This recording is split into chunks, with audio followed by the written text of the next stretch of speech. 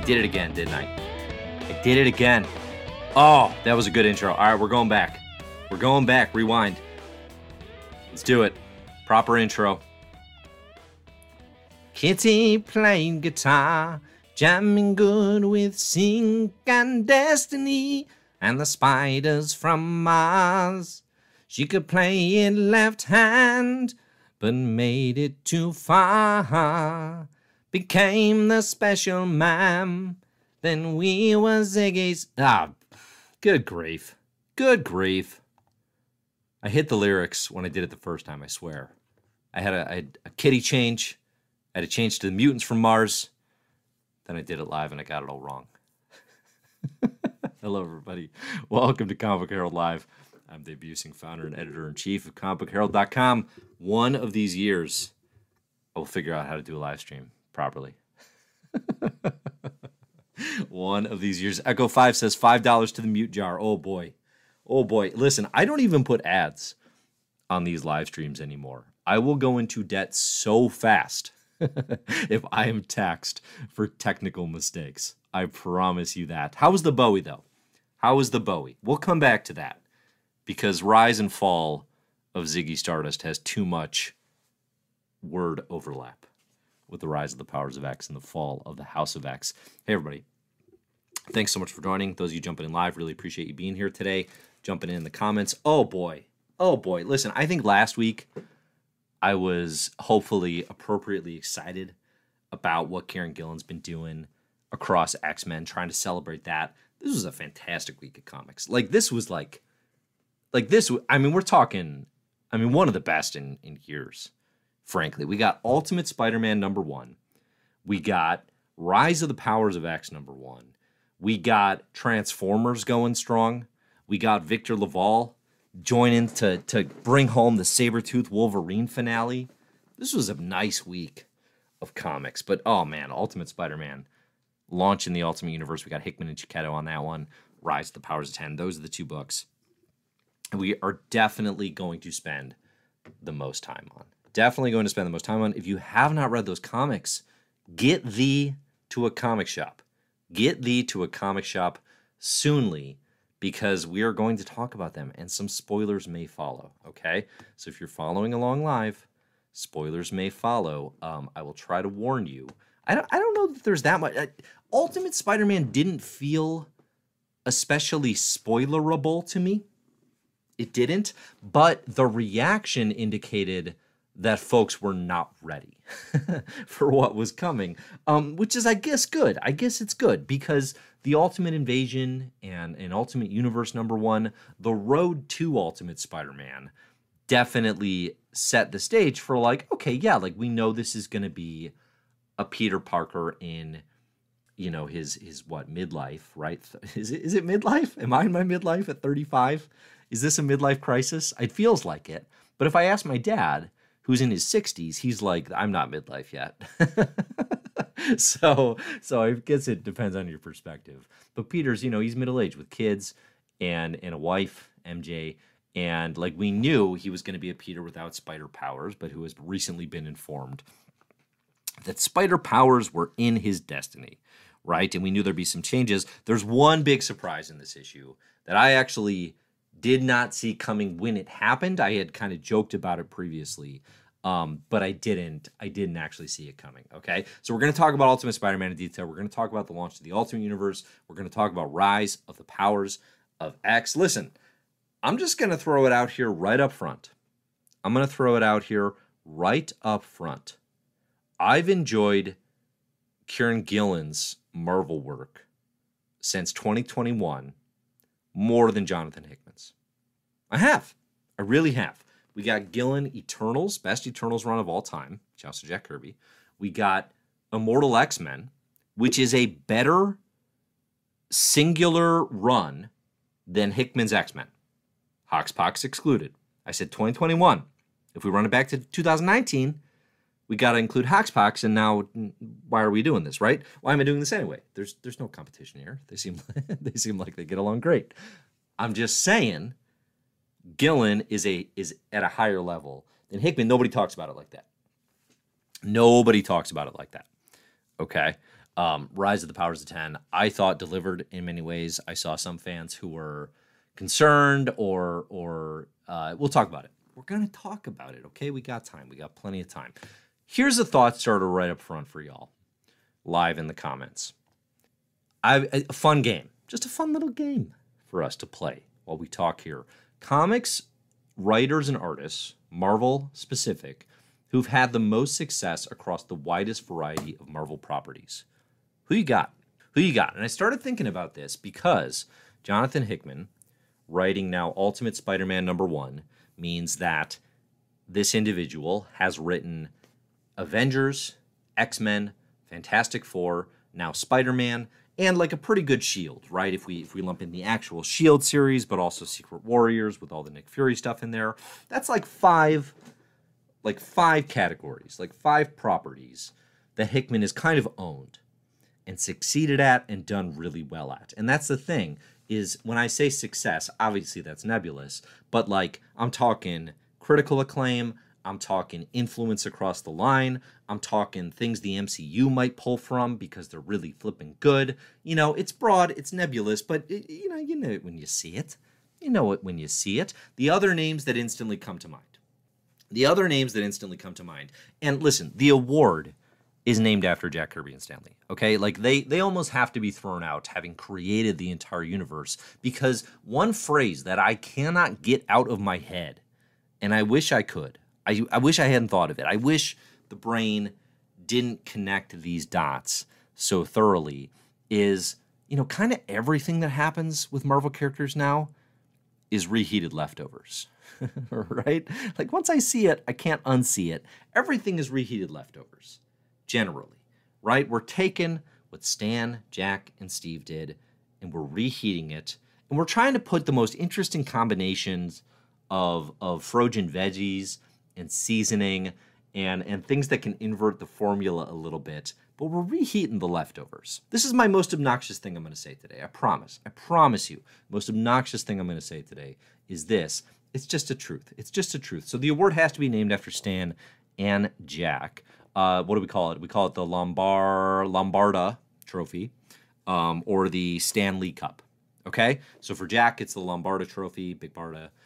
For Stan, it's obviously the Stan Lee Cup. Okay? Those are the trophies that are in play here. Hickman is in play. Definitely, as a leader. Bendis, you got to throw in there. Daredevil. Jessica Jones, having created and then had an influence. Avengers, Spider-Man, X-Men? Maybe. Moon Knight? Less so. Okay. The 2010s are where it gets really difficult for Bendis. The 2010s are where it gets tough because rough 2010s. Like, I'm not giving him Guardians. Even though he wrote a long Guardians run, I am not giving Bendis success on Guardians. Those comics are bad. Like, they're really, really rough, okay? But Bendis has to be in the conversation, I think, just for comics writers and artists who just have had, like, the most, maybe influence is a better word than success. Influence across the widest variety of properties. Off the top of my head, the other names that came to mind were Roy Thomas, Chris Claremont, because although many will say, well, that's just X-Men, actually, before X-Men, like, takes off, it's Captain Marvel, it's Spider-Woman, it's Iron Fist. It's a lot of, like, properties that folks just weren't touching. Little Doctor Strange in there in the mix. I don't know if that counts or not. You got Mark Grunwald. You got Jam DeMatteis as maybe a dark horse who's going to, like, run the table here. Mark Waid in the conversation. Jason Aaron, you got to throw in the mix. Does Matt Fraction get there? Hawkeye, Thor. Are we giving him X-Men? Let's be generous. Let's give him X-Men. What else do we got? Iron Man. There's 4. It's not bad. Brubaker. I don't know. Love Ed Brubaker. Friend of Comic Book Herald, obviously. Obviously. How could he not be? Shouts to Brubaker and Phillips for getting Criminal greenlit over at Amazon. It's criminal that it took this long. Got him. Looking forward to that series. That should be a good time. I hope it gets more than one season. Most comics creators that have even a modicum of success seem to get one season of their work adapted. It doesn't feel like enough. Rick Remender, Deadly Class. Brian K. Vaughan, Paper Girls. Brian K. Vaughan, again, Why the Last Man. Who else? Mark Miller, Old Man Miller, even with his Netflix deal on Jupiter's Legacy. And we'll see what else. Gene Luen Yang recently on American Born Chinese. Tough to keep the thing going. Tough to get it off the ground. Ask Jeff Smith and Bone, right? But tough to keep the thing going. You know, the only creators that seem to have that juice right now are Robert Kirkman, who's just like lights out above everyone on getting comics adapted and keeping them on TV. And then you got Ennis. I never get the sense that Ennis is that involved, but I don't know. Maybe he is. But like they took The Boys, and obviously that's running. Preacher did fine, actually. Who else? Who else is successful at this? Lemire has a thing going, maybe. You know, Sweet Tooth technically has been going for a minute. Gaiman with Sandman probably can keep it going, right? So you have some successes, but a lot of one and dones. A lot of one and dones. How do we get started on that? I don't even know. Honestly, couldn't say. Oh, Brubaker. Kieran Gillen enters the chat for this contest of influence across Marvel. And then Al Ewing, honestly, is almost unfair because it's like he's touched every property. So you have to really, for the Ewing case, you have to really hone in on what is it we mean by influence and success. Let's see. Joshua Link here says in the chat, David Paposi, comics writer, good storyteller in and of themselves, is calling this the Marvel EGOT. So is that in reference to Hickman doing the biggest franchises, right? So like the EGOT in Marvel is Avengers, X-Men, Spider-Man, Fantastic Four. Surely we can do better than EGOT, right? Surely. They fax with Marvel. We fax with them. That's for Avengers, X-Men, Spider-Man. I fax with Hickman. Is that how we're going to say this? Yeah, that is unique. Let's see. If you do those four specific properties, then that rules out Bendis because he never did Fantastic Four. Well, that's not true. He did Ultimate Fantastic Four, didn't he? For a hot minute. Not long enough, though, I wouldn't say. Honestly, even Kirby barely gets it then because of Spider-Man. Then you really just have Stanley the Manly and Hickman. Probably somebody else. Roy Thomas never did Spider-Man. That's interesting. If you make it just those four. That's interesting. What about DeMatteis? I don't know that DeMatteis ever did. He never got like the big stuff like Avengers, X-Men, Fantastic Four. He has really good Spider-Man. Interesting criteria that you've thrown in here. I like it. So if we do the who do you fax with at Marvel, the contenders are Stan Lee and Jonathan Hickman. That's a pretty exclusive club. It is a pretty exclusive club. I bet there are some others that y'all could throw in that mix. But yeah, it's good. All right, we're going to talk about these comics. I promise. I just thought that was kind of a fun game to think about, just like historically. Like it's not usual that you get top cream of the crop creators doing all of the best Marvel books. It just doesn't happen a lot, you know? And the Bendis point is like, obviously that kind of soured throughout the 2010s. It was good when it was really good when it was good, you know, and it kind of soured. But it is like, you know, he got to write a whole bunch of things, but technically he didn't hit all four of these, you know? Just because of Fantastic Four, I think is the one that holds him back. All right, let's do it. Let's see. What are we saying in the chat here before we move on? Saying David Michaelini is a dark horse. Jason Aaron on X-Men would either be genius or totally bonkers, says Christoph. Jason Aaron was on X-Men. Wolverine and the X-Men. Pretty good run. I would actually give that to Aaron. I would say Aaron has Thor, X-Men. I'm not giving him Avengers. That run was a bust. Ghost Rider, Wolverine, X-Men. Anything I'm missing? Punisher, right? You can get Aaron a decent sized list, but not cream of the crop, not top stuff. All right, what else? Let's see. Vasco says Hickman has to write Daredevil next. Seems like he kind of is for the pages of Ultimate Spider-Man. I mean, he's taken Matt Murdock. He's got Kingpin. We've got Daredevil universe here in the Ultimate Universe relaunched, right? What else do we got here? Joseph asks, has Hickman ever written a DC book? I do not think so. I do not think so. I would imagine, like, in the early days, he did not have a DC or a Marvel exclusive contract. But to my knowledge, has never done even, like, a spin-off or, like, a mini thing at DC. I mean, going into X-Men, that was, like, the big fan, conspiracy theory or hope was, like, Hickman's Legion of Superheroes or New Gods. And I think Hickman has said in interviews that, like, those were 2 books on the table until he got whatever Godfather offer he got from Marvel. And in theory, that would have been fun, but I doubt it would have been as good or exciting as Hoxpox. I'm still here for it. I will still be available to purchase those comics if and when they come out. All right. Christoph asks, who is Marvel's lamest character/team? And would Hickman be able to make a hit out of it? All right, this is the last question I'm going to answer before we get into the comics.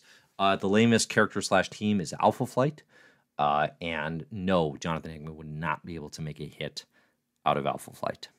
He would, first off, have the good sense not to take on that project. But second off, he would fail horribly. Horribly. It would be the end of his career. A career-ending decision.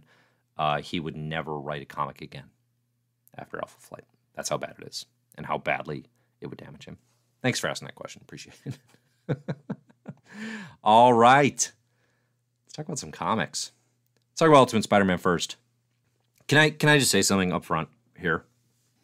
We should not have teased Jonathan about his charts. we, as a community, as a fandom, we tease Jonathan too many times about his charts. I miss them. I do. I miss data pages. Sorry. I know some people like to rag on them. I know some people feel like it got out of hand in X-Men. It was a really nice addition to House and Powers. It was a really nice addition to the X-Men run. It's flipping great in Black Monday Murders.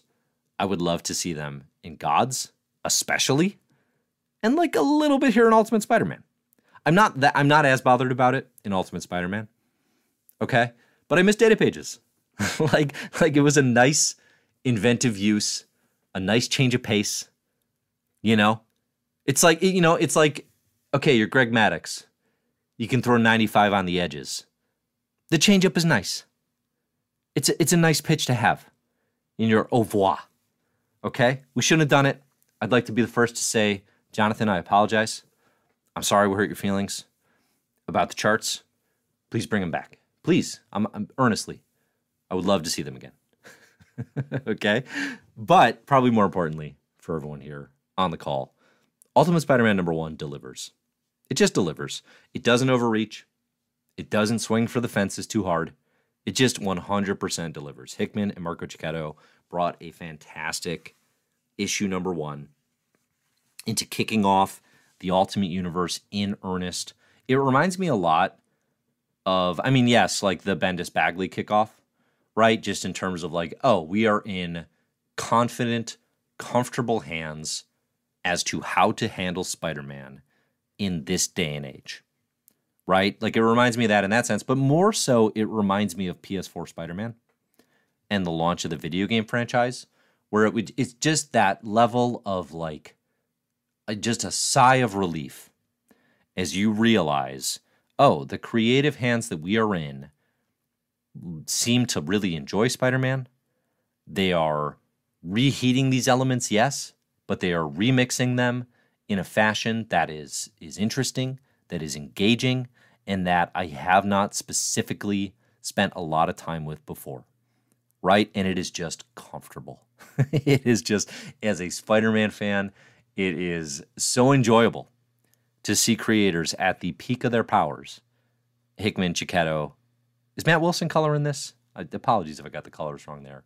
But just like a great looking comic, that just knows where it's going, knows what it wants to do, knows the twist, knows where to put them, and how to develop a new look at Peter Parker Spider-Man. I think both PS4 Spider-Man and Ultimate Spider-Man #1 fall short of like Into the Spider-Verse, which for my money is the best sort of, well, we could actually just do something new interpretation of the Spider-Man mythos. You know, when I say reheating, it sounds insulting.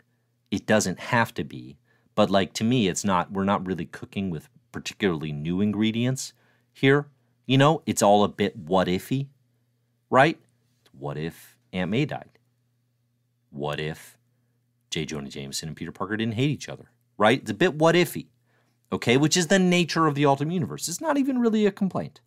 It's not even really a complaint.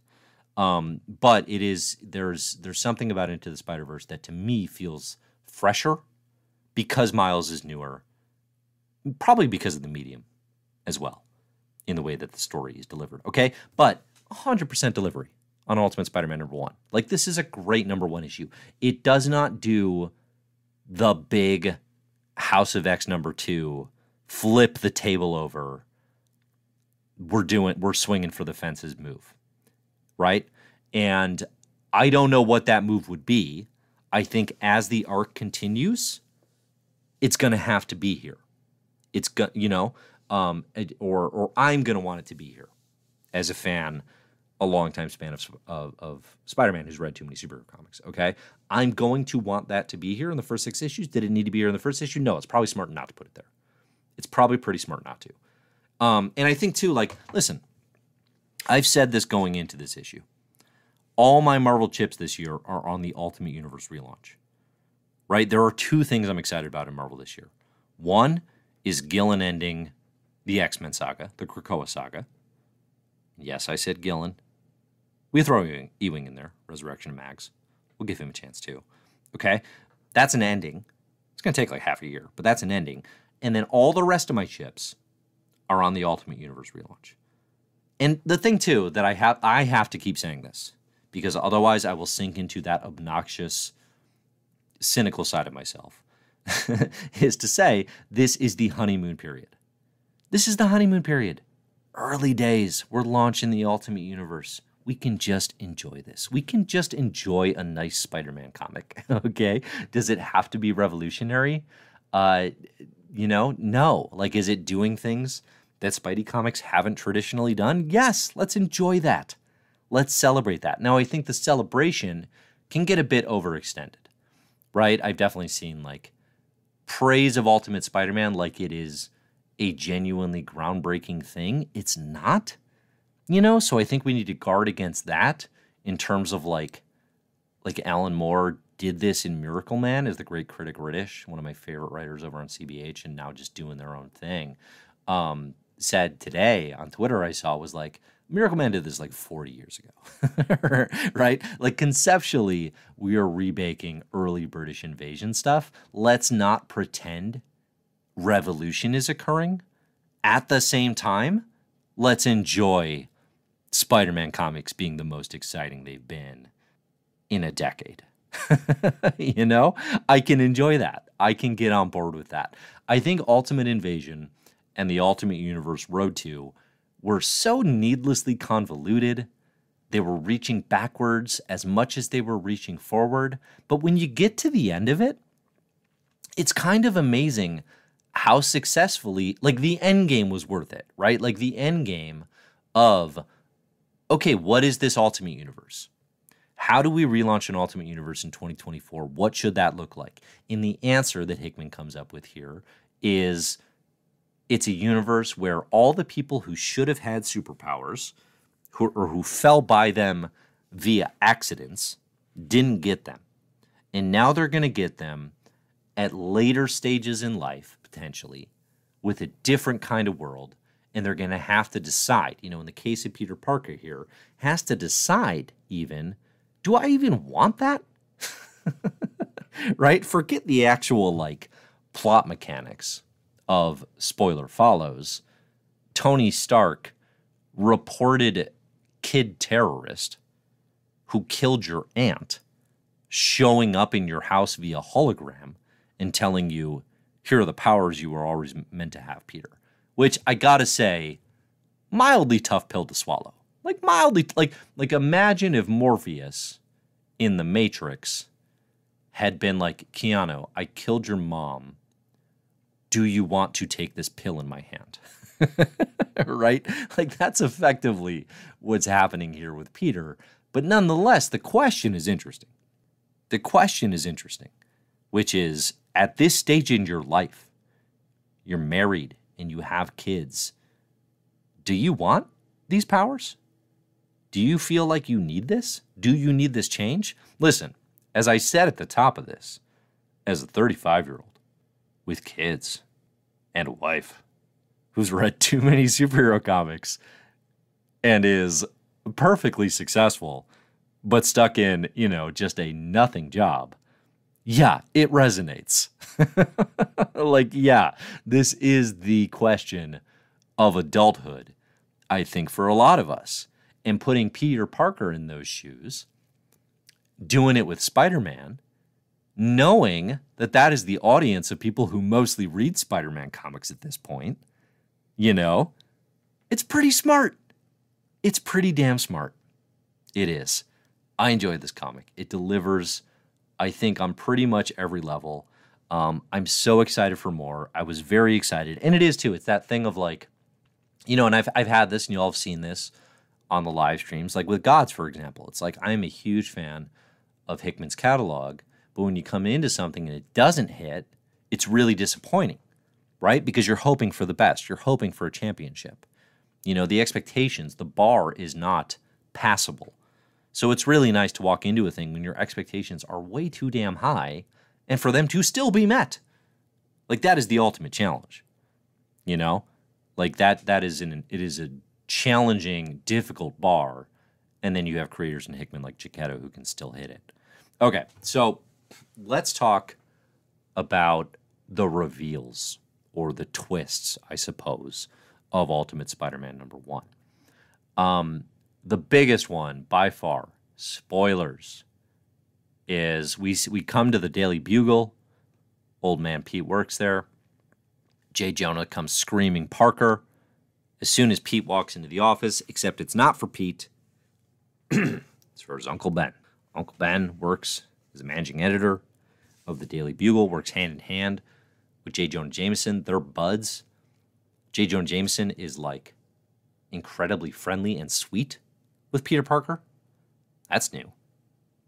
Right? But most importantly, for like what this comic is going to be, we have Ben Parker alive and well. And then the invert, the twist on the twist there, is that May just died. Is that May's dead now. We don't have Aunt May. But like recently, per the terrorist attack, as it is reported, right, that was actually the shadowy cabal framing the Ultimates. This happened in the Ultimate Universe kickoff. That is all you need to know, I promise. If you're like, oh my gosh, I don't understand. Listen, a shadowy cabal framed our would-be Ultimates of killing a boatload of people in New York City. And like that's kind of the other, I don't know, it's a little weird. I haven't like fully processed it. But it's like Hickman kind of manufactured a superhero 9/11 to sort of echo the way the Ultimate Universe is fully post 9/11 Marvel Comics. I definitely prefer it at this point in my life being a made-up terrorist attack, right? Like I think all of these horrible events are better suited to have been made up. But it's an interesting thing to me. I don't know how conscious a decision that is, right? Like, is that a really active, like, oh, well, the original Ultimate Universe was followed in the shadow of 9/11. We need to do something similar. Is that part of the calculus? I don't know. But either way, the story that most people know is Tony Stark, boy genius, son of Howard Stark, this world's Iron Man, committed just an absolute atrocity of New York City, which killed Aunt May, in addition to countless others. So it's a really interesting framing. It is. It sets up like a version of the Marvel Universe that is tremendously familiar yet different, which is part of the excitement of the original Ultimate Universe. It's like, how are these characters going to come to life? Oh, Matt Murdock's a priest talking to all of New York City.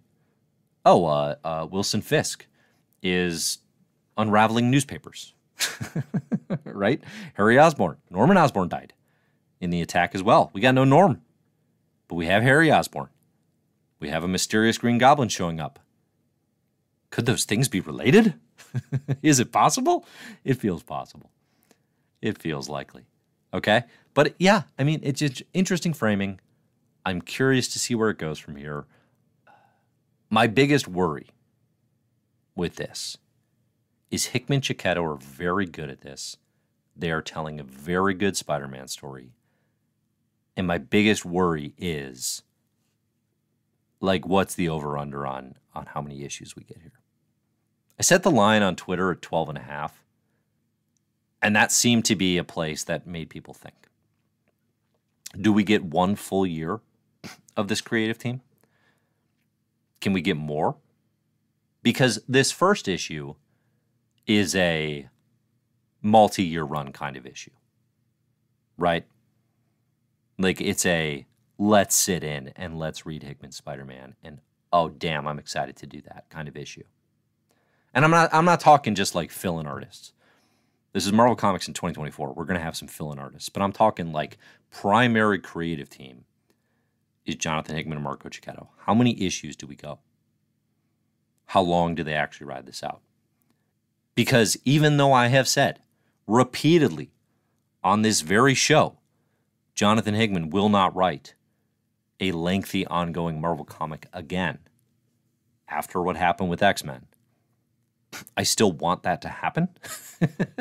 So I am deluding myself, hopefully, into the possibility that it may happen. I'm deluding myself into hoping it may continue. I don't think it's super realistic to hope for much beyond 12. But listen, you know what? I will take 12. I will take 12 full year. I will take a full year of enjoying the hell out of Ultimate Spider-Man and be plenty happy with that. Okay, the other thing that I do just want to say here, little PSA. Everyone, play it cool with how much we're enjoying the Ultimate Universe relaunch. Buy the comics, keep those sales numbers reasonable so everything is sustained, but play it cool. Because if Marvel understands that this is the universe that everyone cares about, and these are the only comics that seem to be cooking, they are going to overload the line with releases. And the coolest thing about the Ultimate Universe right now is like treating it as, a prestige line of your best creators working on a small amount of titles. This line should never eclipse like 5 comics. If it goes beyond that, we've failed. We've lost. That's when you lose steam. Okay? Hang on, I need to really quick in the chat here. Mammoth101 says, I can't wait for Ultimate Alpha Flight. Just need to ban someone from the chat. Let's see how we do that. Okay, great. Great. Cousin Marcus says here, 2 years. Then he, being Hickman, hands it off to Cates. I'm not opposed to that because it would mean 2 years of Hickman's fight. Like, that seems very unlikely to me, which would make it very exciting, I think. I think everyone in here is kind of like, can we get 2 years? The Cubs fan in me is just like, can I get my 1 championship? I will take 1. Thank you very much. And that's kind of the very zen place I've gotten with X-Men comics, right? Is, I can fuss and criticize and this and that and still be excited about Rise of Powers, about how the way things went. But it is like, I got the championship. I got House and Powers. That was my X-Men championship. I had it. It was awesome. It was like a 1, maybe 2 times per decade kind of comics event. And I got to be fully on board, fully engaged for all of it. That was awesome. I don't need more. I don't, actually. I haven't needed a Cubs World Series since 2016. Not really. Would it be nice? Yeah, of course. Would I be rooting for him? Yes, absolutely. But I had it. Game 7 in Cleveland was the best World Series of all time. Not even a contest. I had it. I'm glad. I'm grateful. Donny Cates would actually be a good fit after 2 years of Hickman on Ultimate Spider-Man. It would be interesting. All right, get in your questions, get in your thoughts. We'll take a little sip here, then we're going to talk Rise of Powers of 10. Tyson Leonard says, personal theory. Despite the fact that we've seen a cover where Harry is the Green Goblin, I think it would be cool if JJJ and Ben are the Green Goblin. Feel like there's a few things pointing to that. I joked when the Green Goblin costume was shown on an Ultimate Spider-Man cover months ago that it would be the Green Goblin. That is in play now. I was 1,000,000% joking. But that is now in play, that we could get the Green Goblin. Marvel was teasing in celebrating this comic, which they should be. It is a win. That this is the biggest Spider-Man reveal of all time. It's not. And it's not especially close, but I kind of love that PR-wise they're that excited about it. Where they're like, Hickman brought back Uncle Ben. It's the biggest thing that ever happened. It's not actually that big a deal, right? It's not that revolutionary because we were in an Ultimate Universe where we already knew things had played out differently. It felt very in play that Uncle Ben could be there, right? But if you jumped into this book for the first time, just for Ultimate Spider-Man, I feel like the experience, maybe some of you had this, I'd be curious to hear from you, the experience of just jumping straight into Ultimate Spider-Man #1 and ignoring everything that came before would be a frankly very exciting experience of reading a Spider-Man book where you're like, well, I don't actually, because I knew Peter was going to be older, and I knew Peter was going to be given his powers back by Tony, or the opportunity to do so. I didn't know Uncle Ben would be there, but I knew it was in play, right? So I'm very curious, if you came to this fresh, did this feel, a bit more shocking, a bit more surprising in terms of what the actual story is?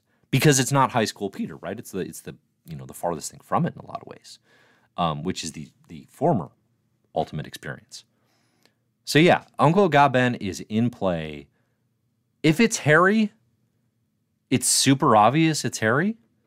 But if it's not, that would be a nice twist. I mean, I am of the mindset right now, if we're doing theories, I don't think Uncle Ben's going to make it past the 6th issue.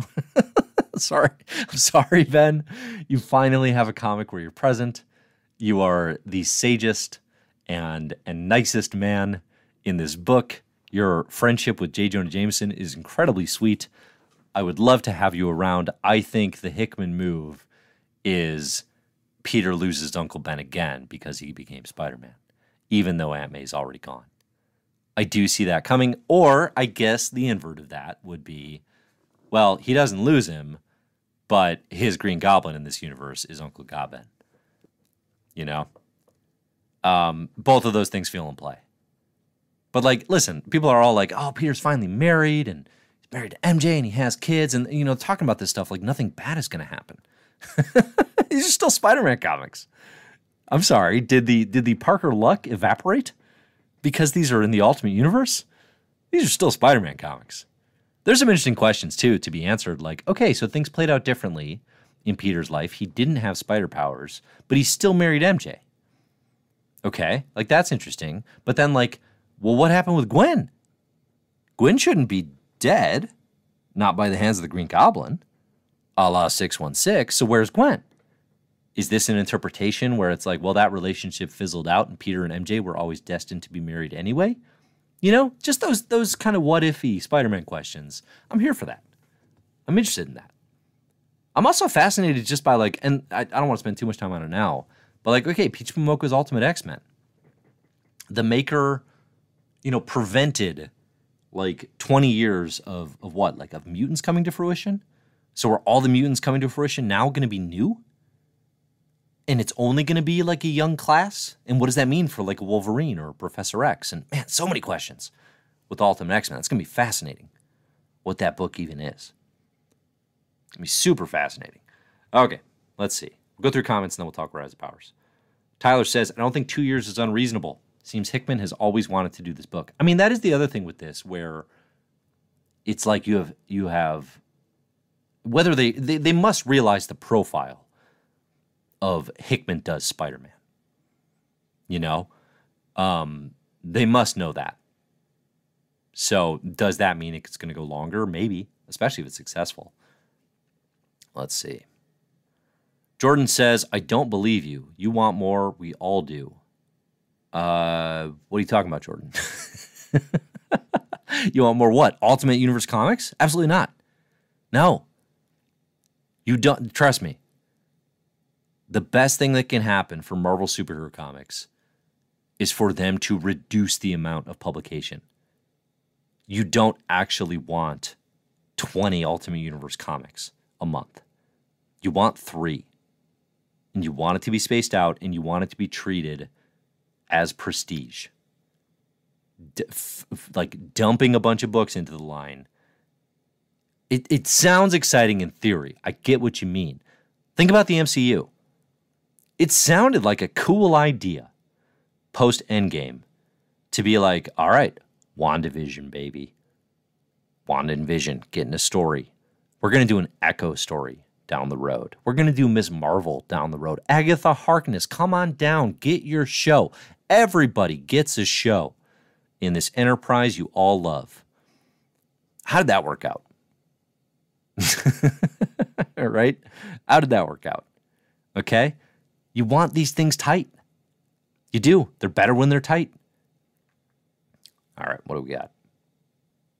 Got some questions about Rise. Ooh, we got a good question here from Trap God Thanos. Great flipping name. Dave, the real question is, what should the Bears do with the number 1 pick? I don't know that I'm fully prepared to answer this question in the middle of my live stream about comics. They should have fired their coach. They didn't do that. So we're already in the hole. I think they should draft an incredible quarterback with the number 1 pick. I think they should keep Justin Fields for a year or 2. Let the number 1 pick learn under Fields, who's going to be like a solid QB somewhere. He is. I promise the sports talk won't go too long. I know some of you are throwing things at the wall. Fields is going to be a QB for a team. Is he a Super Bowl winning quarterback? Not by himself. But if your defense is really good, the rest of the team around you is good, he is serviceable. But he's also a disappointment as like a superstar. So I want us to draft QB, but I kind of want us to keep Fields too. Am I having my cake and eating it too? I don't know. Shout out Bears Hive. Ultimate Bears comics, baby. Da Bears. Cousin Marcus says Chicago Sports Herald. That is actually the history of why Comic Book Herald is named what it is. Because in the Chicago suburbs, there is the Daily Herald, the newspaper that I grew up with, which is like the third tier newspaper in the area, right? You have the Chicago Tribune is number 1, Chicago Sun-Times is number 2, and the Daily Herald was like, you know, like the cute little stepbrother. But that is in part where I got the name Comic Book Herald, but, you know, as well as like the Silver Surfer being Herald and guiding people to, you know, comics that they want to read. Bears, baby. We're in great shape. We are. We're in great shape. Bulls are looking good. Zach LaVine's back. He looks better than ever.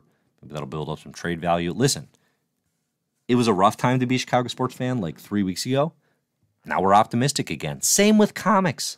See how these things go? You just got to hang in there. You just got to hang in there. Trap God Thanos says, can't wait for Eberflus to say how many good practices they had next season. I'll tell you what, the Bears are going to practice the hell out of the ball. Bears are going to practice better than anybody in the damn NFL. Are they winning any games with Eberflus as coach? No more than 7 or 8. No more than 7 or 8. Ooh, nobody except me with a Devin Hester reference. Best moment of Bears football of the last, Let's see, they won the Super Bowl in what, 85? 40 years? You believe that? The people still talk about the Bears Super Bowl like it happened within memory. I was not alive when the Chicago Bears won their one Super Bowl. People pretend like we don't have a tortured franchise. Yeah, I guess that's not totally true. But you know what I'm saying. The best Chicago Bears moment of my life was Devin Hester returning the kickoff for a touchdown in the Super Bowl against the Colts. And then we proceeded to lose the next, 40 points. All right. Let's do it, baby. Let's do it. Oh, Lithorgos cuts me deep. Cuts me deep with some truth here. As someone born in Hyde Park, which for those of you not from Chicago or in the area means an actual Chicagoan, is what Lithorgos is saying here. So I'm just going to translate for you. As someone actually from Chicago, I had never even heard of the Herald. You Burbs guys, shake my head. That's fair. You're not wrong. You're also my enemy now. And I'll never forget this. Timothy says, hey, remember X-Men comics? All right, let's do it. Rise of the Powers of 10. This comic begins 10 years after the fall. This is Kieran Gillen's Days of Future Past, baby. Okay. Big thing I noticed right up front. Big thing. Who else noticed this? Kieran Gillen changed the language. Kieran Gillen changed Jonathan Hickman's language. Nimrod says to Omega Sentinel, this is a quote, "You were sent here by the trickster Dominion." So after the mutants won, the implication here in the Omega Sentinel timeline, a sinister Dominion sends Omega Sentinel back. I think we all remember in Hickman's Inferno, he referenced a trickster Titan. Does this matter? I mean, kinda. Kinda, actually, yeah. Because a Titan is not as powerful as a Dominion. Okay? Was that just a red herring? Was that just Omega Sentinel language? Is it a faux pas on the part of Gillen and Hickman? Is it just a change? I don't know. I don't know yet. Okay? But what I do know is that language is actually like kind of meaningful. It just is.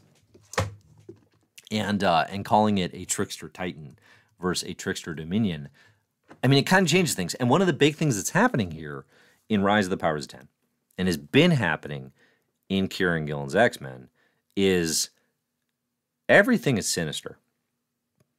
Now, we've been saying this for a long time. The best thing about Kieran Gillen's original X-Men run is everything is sinister. But now, everything is really sinister. Is it too much? I need a sip from our sponsor. Y'all tell me, is everything too sinister right now? Let's hear it. I enjoyed this comic quite a bit. Let me say up front. Okay?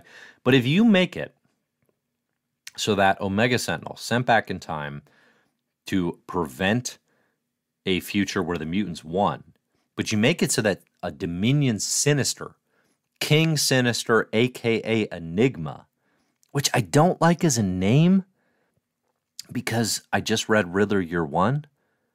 We already have an Enigma in comics. Kind of need a new name. I kind of prefer King Sinister, honestly. Like, it works for me better, But anyway, making that Sinister sent Omega Sentinel back as a Dominion, it's kind of meaningful. And then you have in this comic, Omega, Nimrod, and Moira are trying to integrate with the Dominion 1,000 years early. Because Omega Sentinel is from the future and has the technology. They don't know, though, that the Dominion is King Sinister. They don't know that they're God. They're a machine God. And a lot of people still are like, what is a Dominion? What is this thing actually? Like, all we need to understand about what a Dominion is that it is outside space and time, and it is the God of machines. I think that's like the easiest way to simplify a nebulous, potentially complex idea. Okay? Folks here in the chat, nobody except me says, do we need to rehash all the sinister secrets again? Interesting. Bergtown says, Gillen loves sinister. Truth. Timothy says, show me the ending. I'm done with Sinister once this is through, but show me what you got. Bird Nerd, too much Sinister. X-Men 97 is Sinister 2. See, now that I'm excited about. that works for me. Christoph says, I understand if some fans have a Mr. Sinister overload, but it was time that Sinister's big plans were revealed and that they are really big. James says, not too much Sinister because it's all been interesting and makes sense. I am of the not too much Sinister camp, I think. It all does make sense. I think the reveal in Immortal X-Men was awesome. You know, because Gillen threw us off the Sinister scent. I think is one of the coolest tricks that Gillen played was he made us feel like, oh, okay, here's our Sinister story. The build to Sins of Sinister. The Red Diamond Mr. Sinister is going to have his 1,000-year-long empire, and then it's going to go bad when he realizes somebody else is the Dominion. And what that did to me was it made me think, oh, we had our Sinister story. We had it already, right? The actual end game is not a Sinister story. So the twist, the way he threw us off the scent is then like, oh, actually, it is. Everything is still Sinister. You never should have let this MFer in the game. You never should have given him a chair. Okay? And it's fun. I like this character. He's chaotic. He's a mess. He's a great supervillain. I think the only problem I have with it is a little bit incongruous with the vibe of House and Powers. And what I mean by that is like the big Hickman beats, House, Powers, Inferno, they're very, very dedicated to making Nimrod and machines the ultimate enemy, not Sinister. Sinister clearly has a part to play, a significant part to play in all of this. But the most significant part, that feels, I would say, tonally at odds with the threat of House and Powers, which was not that Sinister specific. So that, and listen too, like this is the first issue of what promises to be a very good event conclusion by Gillen. We could be being thrown off the scent again. Okay? Just because it seems that, okay, King Sinister has reached Dominion status and this is the ultimate enemy that the X-Men need to defeat, it doesn't mean it's actually going to play out that way. Here's the thing about Kieran Gillen. As I said up front, absolutely at the peak of their powers. I mean, holy crap, the last 7 years of comics from Gillen. Just best in the game type stuff. Okay, so like, let's not assume there aren't any tricks up the sleeve. This could go in a number of directions. Do I feel sinistered out? No. If it ends and we have an appropriately calibrated Omega Sentinel and Nimrod and Moira as significant players, then yeah. I would feel like, okay, we overcompensated with Sinister. But right now, I don't think it's a problem. All right, here's the big theory we got to talk about. Here's the big theory we got to talk about. This is not my theory. I saw this floating around on Twitter. I will not claim this for myself. This is not Dave's Denny. And frankly, it knocked my damn hat off. Knocked my bull's hat straight off my head when I saw this one. In House of X, number 2, in one of Moira's first lives, first or second, I don't remember which. Maybe it's the first. She gets sick right before she turns 13 or around the age of 13. A doctor comes to the house. She suddenly feels better. At 13, her mutant ability manifests. No problems. Sickness averted. The theory that the good X-Men fans seem to be throwing around here. That doctor? King Sinister. The Dominion. Put him there. Sinister made Moira a mutant. I'm going to give you all a minute, because that actually knocked my hat off. If Hickman set up in House of X number 2 that the flippin' doctor, the nobody player in Moira's origin story, gave her mutant abilities as part of his Dominion schemes. That is so damn brilliant. That is so effing cool. Okay? Now you might say, oh, that's too much Sinister, right? You can react to it that way. I do not care. The planning on that to make the Doctor having given Moira her mutant abilities, hot damn, that's good. Hot damn, that's smart. Oh, man. I don't know if that's really what's happening here, but that is like the coolest effing idea. And when you go and look at that page, it's just like this nobody Doctor with his back turned to us. That could be anybody. That could be anybody. That could be King Sinister Dominion. I'm here for it. How could you not be here for that? Come on. Connecting those dots, that's crazy. That's so smart. Everybody at the front of this, oh, Hickman's a planner. Hickman's a planner, sets things up years in advance, knows how it's going to end, and yet we still miss that.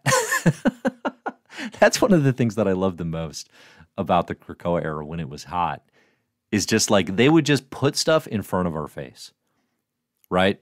Like they would just show us the answer, but in a way that we couldn't see it. There was a lot of that done really successfully, where they were just like, oh yeah, like we're just going to telegraph, this answer. Even like Mother Righteous, right? Look at it now. It's like Mother Righteous, Mr. Sinister, everything she was saying and doing. It was like you had to imagine the X-Office was just sitting there being like, oh, is this too obvious? This is way too obvious, right? We can't do this. And yet, I read those comics and was like, oh, I don't know. Who could this be? Like now I feel like an idiot. But in the moment I didn't, So, I'm here for that twist. I hope it's true. Who knows? Seems like from the comments that people are pretty excited as well. Let's see. What are people saying about that theory? Unrelated. Christoph says, let's not forget that the 3 aliens that manipulated Vulcan all served the Dominion. I think we can forget that. I think we can forget that. I don't think that's coming up again. Unless that's part of the mysterious Orbis Stellaris Dominion track. Because as far as I know, we have 4 Sinisters who tried to become Dominions. We saw Red Diamond Sinister try to do so. That was Sins of Sinister. We saw Mother Righteous try to do so. That was the pages of Immortal X-Men. We saw Dr. Stasis try to become a Dominion. That was Rise of Powers of X #1, which even that was a nice little twist, right? That the beginning of this comic to me felt like, yeah, this is where things can go. This future we've been following, only to reveal it's like, no, this is the Stasis attempt and it's been canceled and it's not actually going to happen. The one I don't think we've seen how Orbis Stellaris, the cosmic Mr. Sinister, what is he, the Sinister of Spades? Probably. I don't think we've seen how he tried to become Sinister. So maybe you could do like a fast-track connect the dots 3 aliens thing there. Open Mike Eagle asks, if the Doctor did that, meaning gave Moira her mutant ability, what would there be a reason to choose Moira specifically? Why Moira? Okay, my first thought is, obviously I don't know the answer, but my first thought is it was always Moira, right? We are in timey-wimey complex space where it's like, well, when the Dominion became a Dominion, it had been Moira. So he had to go back and make it so that it was still Moira. Would be like my main thinking on how you would rationalize that. Just like putting the pieces into place for the time travel of it all. The other piece of it, I think if you wanted to rationalize why choose Moira, would be like, well, she had the connections to Professor X, right? She had the romantic entanglement with Professor X, where if she was the one with this ability, she would be replaying a lifeline with like the central figure of mutantdom to make Krakoa happen in the first place. I think is how I would rationalize it. But we'll see what Kieran does. I bet he has better answers than I do. Neurotic Mancer says something here that I will argue should not have been typed in public. I've been waiting for someone to kill Moira as a child since House of X #2. Weird thing to type publicly. So that is the big. So it's revealed in Rise of the Powers of 10 here that in the present day, Professor X, remember in Fall of House of X, Professor says, "Hey, Rasputin, we got work to do." Well, that work is apparently to go to Moira's No Place, to hook up with Dougie Ballgame, a.k.a. Krakoa's favorite little guy, and 2 other mysterious players. I'm guessing Legion and Manifold. 2 players we haven't seen. Okay. Unless one of them's just Krakoa. But we still got a team of 5 mutants who are like navigating this whole Dominion affair and trying to figure out, can we prevent King Sinister from becoming Sinister? And remember, Charlie knows all about this because he's got a little Sinister in his head. Okay. We could also have as one of the team here, we could have just Sinister from the pit. The Red Diamond Sinister would actually make a lot of sense here too. But so we have them trying to figure out, can we prevent this? And then we have them trying to figure out, okay, if we can't stop King Sinister from becoming Enigma Dominion, how do we stop all this nonsense from happening? And of course, as I predicted in Fall of the House of X, the answer is we have to stop Moira. Now, when I pitched the theory, it was give Moira her mutant gift back and reset an 11th timeline. Charlie Ballgame, being the inevitably corrupt worst planner of all time, says, no, we have to kill her as a child, which is like the most Charles Xavier plan you could possibly come up with. It's perfect. Now, a lot of fans freaked out. I think a lot of fans freaked out at this revelation in Rise #1 because the implication, there's an actual sentence here said by Charles, which is the Krakoa era will never have happened. And I'm mildly paraphrasing, but that's about it. And this freaks people out because they think this is where X-Men comics are going, to a situation where the Krakoa era never happened. We just ignore all those comics, we ignore all the character development, and Tom Brevoort and company reset our happy little mutants in the mansion. I don't think that's what's happening. I really don't. I think one thing we have to keep in mind here is Charles has not executed a plan this entire era. Everything he's tried to do has gone wrong. Kieran Gillen understands that better than probably anybody because he's written a bunch of them in Immortal X-Men. I don't think he's suddenly going to have Charles the Master Planner in play. Okay?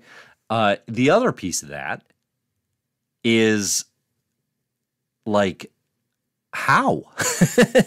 how are they going to execute this plan and do it successfully? You know, it raises a lot of interesting questions. I've been rereading Immortal X-Men in an effort to put together a Road to the Rise of the Powers of 10 video. And one thing that I am still stumped by, and I'm curious what people think, is the first issue. We have Destiny visiting Mr. Sinister, sitting on a park bench, sitting on a park bench. Is that Jethro Tull? I don't know any other words. That's why I repeated it twice. 1919. John Cale song. And Paris 1919 even. Destiny, convinces she whispers in Mr. Sinister's ear. And then Mr. Sinister crashes to the ground and he says, I'm a ghost, or you're a ghost, you're a ghost. And he vomits up a bunch of black stuff and maybe dies. I'm not sure. What did Destiny tell Sinister? Okay, what we know now is that Sinister that she spoke to was, in fact, a clone of King Dominion Sinister who was using them to understand how to become a Dominion. We know that now. So the line, you're a ghost, right? Like you're a ghost, you're a hollowed out sort of cloned shell of the King Dominion Sinister. That makes sense. why would it have caused that Sinister to puke die? I'm unclear. Okay. Maybe that's a fail-safe put in by the King Dominion Sinister. Like, oh, if they ever find out the real plan, they puke die. Okay, possibility. The wrinkle in all of this is in, I think, Immortal X-Men number 3, which might be like the best issue of this entire era. It's the Destiny Showcase. Destiny has a similar moment where she has her visions and she's seeing future timelines and she repeats, "You're a ghost, you're a ghost." Why is she saying that? Okay? I don't understand this yet. I would love to. You know? I don't totally get this yet. Is it just the revelation of King Sinister becoming a Dominion? And why did it impact them in this specific way? You know? And then in Destiny's thing is like, we have to work together. We have to be on the same side, which again makes sense when you know, well, there's a King Dominion Sinister and that the clone Sinister, yes, he's a clone of Sinister, but like he wants that power for himself. So in order to prevent King Dominion Sinister, he has to be on the side of Destiny. I feel like those are some pretty interesting questions still. I'm very curious to see how that's going to play out. Timothy asks, how do you think the mutants in the White Hot Room at the moment will fit into this story? So here's the other thing. Great question, Timothy, and thank you for the support and the super chat. Really appreciate it. This is the other thing. We know the Phoenix is coming, right? Like, we're in the White Hot Room. We got Hope. We got Jean resurrections teased out the wazoo. The Phoenix is coming into play somehow. Now, one thing that was very interesting and developed here in Rise of Powers is the timeline where Omega Sentinel is from, where the mutants won. They won because the mutants, like, seemingly all got Phoenix powers. Like, mutant kind phoenixed up. Okay? That's gonna happen. That's definitely gonna happen. I think the question here is that the fall of the House of X story? Is everybody gonna phoenix up in the moment? Is that a future story in Rise of the Powers of 10? You know? And I think what's interesting too is like Rise of the Powers of 10, okay, I thought this was gonna be, oh, it's all future stuff. It's all Gillen's Days of Future Past. But we're probably actually gonna go to the past for this Moira stuff. So what time period does this actually take place in? All of which is to say, this is exciting. This is great. There's still a lot of interesting questions. It's on track to be a successful conclusion, I think, to this Krakoa era. The other thing I do want to say, I guess two things here. Okay, number one, as a father of men who one day have daughters. No, as a father of 3 sons, I have one hope. My aims are simple. Tried and true lessons passed down for generations about what I want to instill in my children. I simply hope I can help shape my sons into men who will vastly prefer Rise of the Powers of 10 to Fall of the House of X. I have seen some chatter of folks who prefer Fall of the House of X. And to thee, I say, how? How and or why? There is no compelling reason one should prefer that first issue to Rise of the Powers of 10. This is great. This is awesome. Come on. What are we looking for? What are we looking for here? It's taking on everything, trying to resolve this Krakoa era and doing so successfully. My final piece from the reread of Immortal X-Men. Okay. The only timeline that I don't think we've yet explored in Destiny's Visions. You remember that image of Destiny's Visions in the timelines? We've actually seen a lot of them take place and be canceled out. We see another one of them canceled out here. There's one that we haven't seen and that I think is where we're going, and it's the one called A New Krakoa. I think that is the most likely destination for this entire saga is a new Krakoa. I think that is the way that this era resolves without eradicating everything that came before, without the Brevoort era X-Men being a total reboot of what happened. And I think it's just going to mean there is a new Krakoa established somewhere. Could it be as simple as Mars? Maybe. Maybe. But I feel very confident. This is a Dave Stinney lock that this is going to end with a new Krakoa. What exactly does that mean? Time will tell, but that's where we're going.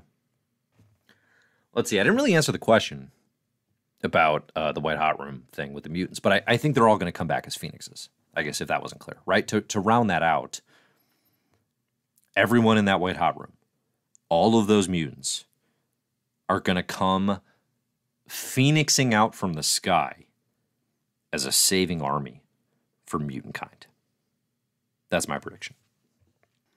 And, like, are they going to save Cyclops from his trial? Could be. But I think even cooler would be they're going to destroy the Dominion.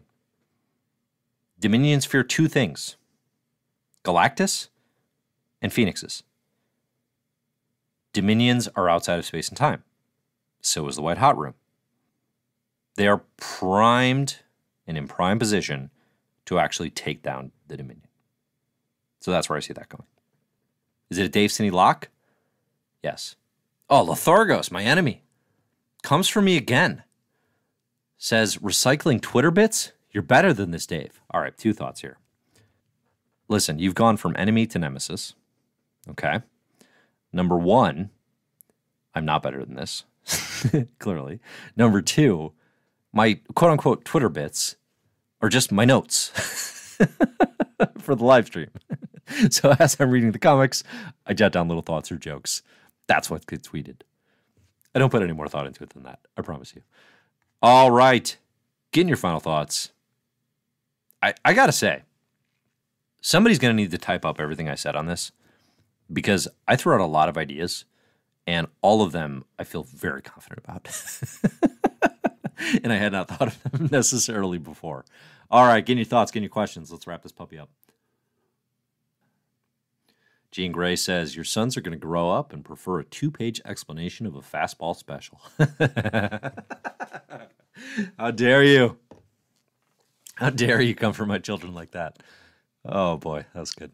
Bird Nerd says, a lot of YouTubers hate Hoxpox. Maybe they like this better because there is a specific villain.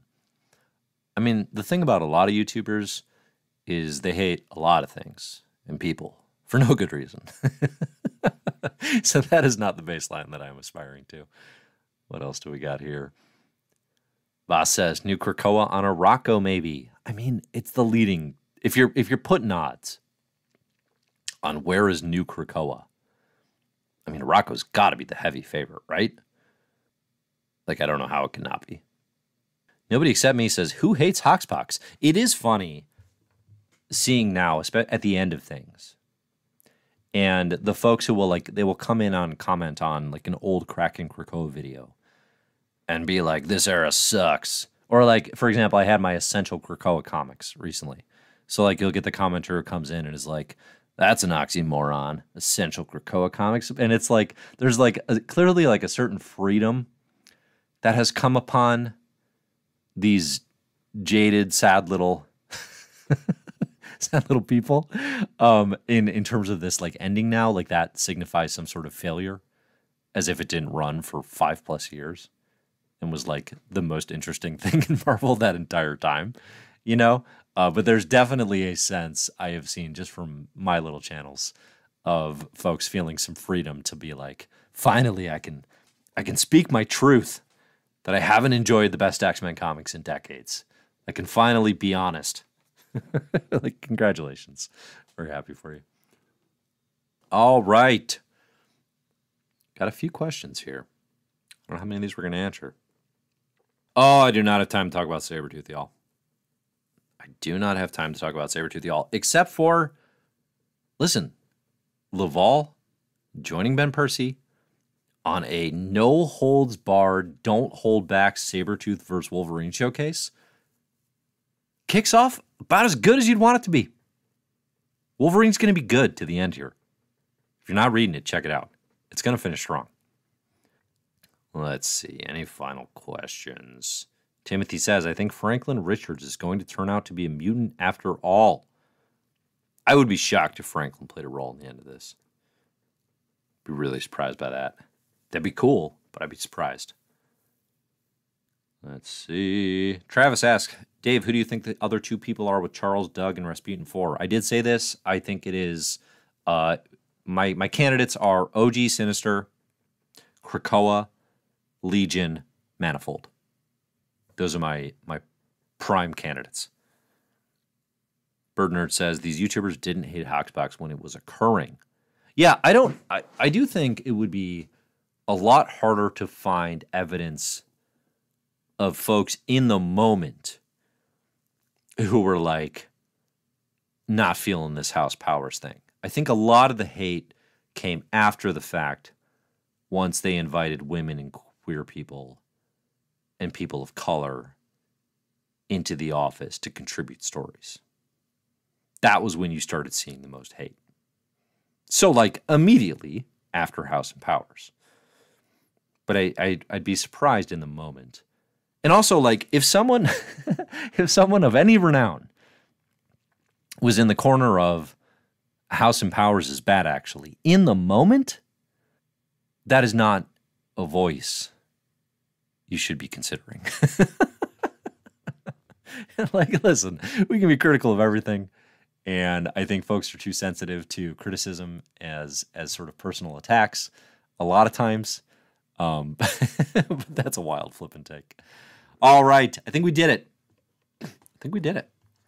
Good job, everybody. A lot to talk about today. This is an awesome week of comics. I hope we have more weeks like this. Thanks, everybody, for listening. Let's see. What do we got next week? I think, we're going to cool down here, right? Because the way this is going to go is it's going to be a fall week. It's going to be a rise week. And then we're going to have a little space, a little breathing room. Next week, we have X-Men number 30, which is going to tie in. We have Invincible Iron Man, which is going to tie in. We got the old Double Duggan. We got Zdarsky's Avengers Twilight number 1, which is not like on my must-read pile, but if enough people are talking about it, maybe I'll check it out right away. We got Cable number 1. I'm curious to read Cable number 1, which feels like it, like just off the bat, my guess would be completely inessential in the narrative of Fall of the House of X. Nonetheless, it is being published. It's by Fabian Nicieza, who I like a lot, friend of Comic Book Herald. Will that comic matter? I'll be shocked if it does, but I hope it does. It'd be nice. Anyway, we'll be back next week. Let's see. Cousin Marcus says, you seem not very interested in Resurrection Magneto. No, I just keep forgetting about it. Is the problem. Al Ewing's my guy. That's going to be the following week. So we got, well, when is it actually? So next week I just mentioned. Then the following week we got Immortal Thor. Excited about that, obviously. We got the Beast arc and X-Force. We got Gods number 4. And Resurrection Magneto. Yeah, so like next week's kind of quiet, but then the following week, 2 weeks from now, it's going to be hot again. So next week, bring your questions. We're going to need things to talk about. Right? We're gonna need like some topics. I'm not thinking of them. I ain't got that kind of time. Thank you, everyone. Appreciate you being here. Should we close with some more Bowie? I don't know. Maybe I was talking too much. I didn't see a lot of feedback. I don't know if I don't have the praise. I require a lot of affirmation. Just ask my wife. If I get enough affirmation on my Bowie, I'll do it again next week. Thanks, everybody, for listening. And as always, enjoy the comics.